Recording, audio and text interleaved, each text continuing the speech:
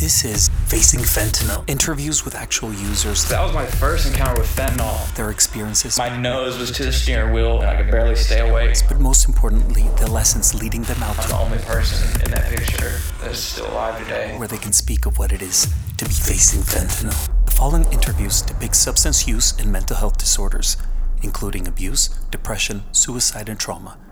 If you or someone you know are suffering from these disorders, we recommend reaching out to the National Prevention Lifeline at suicidepreventionlifeline.org or the National Alliance on Mental Health at NAMI.org. That's NAMI.org. Listener discretion is advised. We'd like to thank our sponsor, La Jolla Recovery, before getting back to our interview. La Jolla Recovery is an alcohol and drug treatment center in San Diego, providing evidence-based solutions to addiction for over 12 years.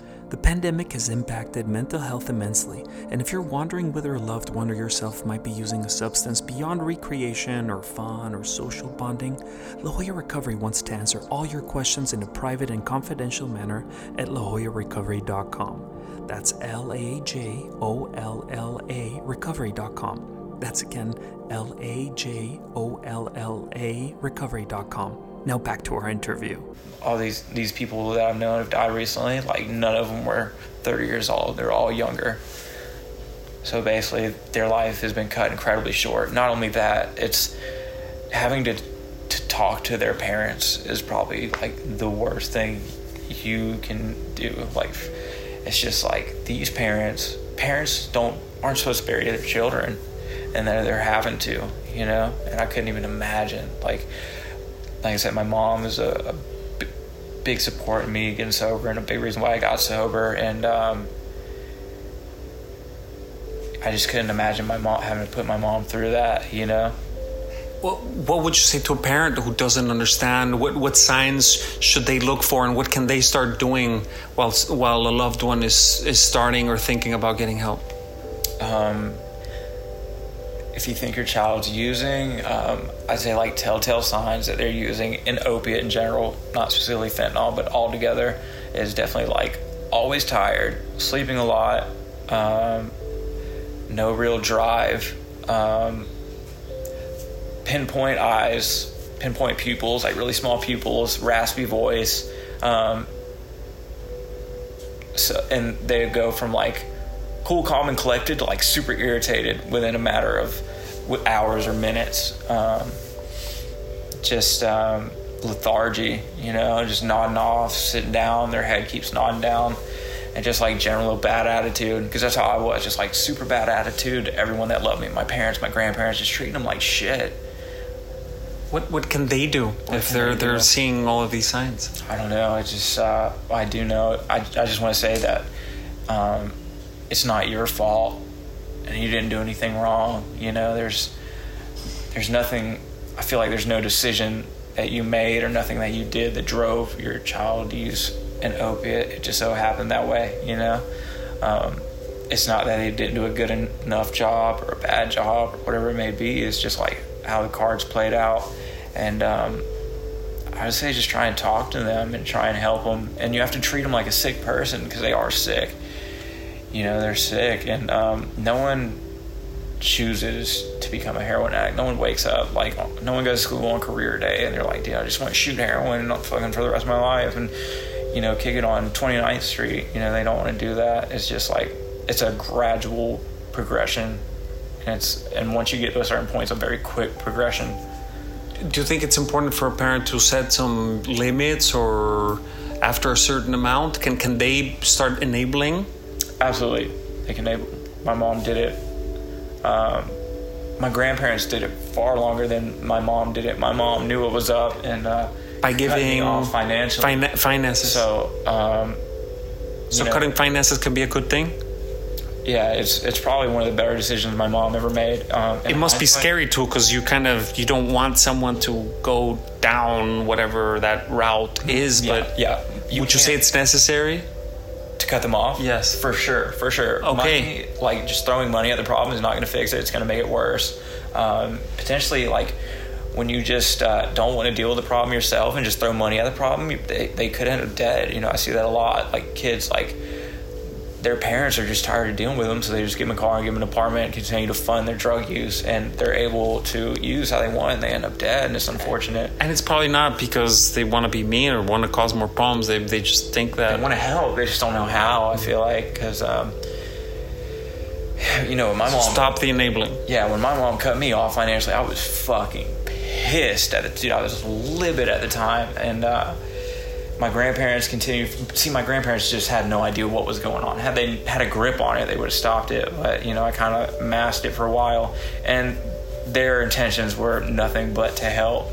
You know, they just didn't know what was going on. But, you know, I feel like if you cut them off financially, then it's really up to them. Their life could get far worse, and maybe that's what they need. Some people need to go through some really tough times, like whether that be homelessness or like just going out there and having to make their own money. You know, it's kind of hard to tell that person that, because it might also lead to death. Like this does kill.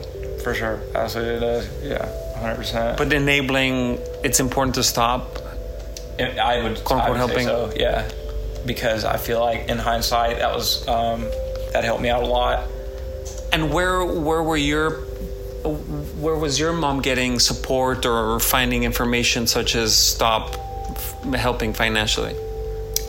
She just like knew what was going on, and she just like, she saw where I was headed and just decided she didn't want to be a part of that anymore. She didn't want to, you know, fund where I was going, and she knew where exactly the money was going. Did you go speak with someone, support groups? Because it's counterintuitive, right? Yeah, it's common that the addict pulls in the family, and the family starts feeling guilty, and they're kind of right. Yeah, I think my mom just knew what was best. Yeah, from her whole experience, just knew what was best. I don't really think she, I don't know, she talked to maybe her friends at work. I have no idea, but I think it was pretty much. I think my stepdad also had a large influence on that decision. You know, because, you know, I remember times where like my mom would do it, but my stepdad couldn't find out. That's kind of like, you know, like the term. So, and then my stepdad really started cracking down on it, you know. And my mom didn't want to do it ever. It was just like guilt tripping my mom, like, oh, you know, I'm this way because of you, and just saying super hurtful, gnarly shit so they would cave. So when you're going through addiction, you also will hurt emotionally loved ones. Yeah. It sounds like set them apart to cause them problems, because that extends your addiction. Yeah, I mean, I have said like some really, really, really hateful shit to like my mom, and you know, and I've stolen tens of thousands of dollars worth of jewelry and things from my grandparents, and like irreplaceable jewelry, things that they will never ever be able to get back, and things that like it would take me a long time as of right now to pay back. And for them to like be able to look at me in the eye and like tell me they love me, I just, to this day, I don't understand it, because of like all the awful things I've done to them, you know. I just can't, I don't know why, but I'm grateful for it, you know. Well, I'm very grateful for your story. Hopefully someone can hear this and say, I'm not alone and there is a way out. For sure. I really commend you, and I'm really inspired, and I want to thank you for sharing this story with us, and sharing what worked, because it seems that support groups, detox treatment, medication-assisted treatment, sober living, and continuing that journey every day is just very necessary. For sure. And for parents to be aware that they can also have a say in it, and sometimes by being setting boundaries. Yeah, tough love. Tough love. Yeah. For sure. Yeah, like tough love, because, you know, you went from being enabled, and now you have to go out there and make money on your own, and it's probably not by the best means, and it's tough. It's tough. It's tough when you have to get out there and get it on your own, especially when you're dope sick and you have to go hustle and steal from Target or Walmart, and you don't feel good, and you're fucking risking going to jail, and you're fucking in a 1989 Honda with no air conditioning, and like you guys are all dope sick and riding around trying to get money to get high. So it's better this side of the street. I agree. Yeah, my life is like leaps and bounds better, and just like... Did you ever imagine you could have a life outside of where you were at? I knew I was capable of it. I just didn't know if I would be able to stop using for that amount of time. Like I knew what I was capable of when I'm sober, because I've experienced glimpses of it before, but I just never really just put all the pieces together. I know you couldn't imagine. It sounds to me you're sharing a story, yet I see you know you're getting calls from work as we're having this conversation, and I don't want to interrupt that, but I'm just very grateful. And well, here's to your new life and to people hearing this and hopefully getting better. Yeah, I hope so. Thank you, Rob. Oh, thank you so much. This is Facing Fentanyl.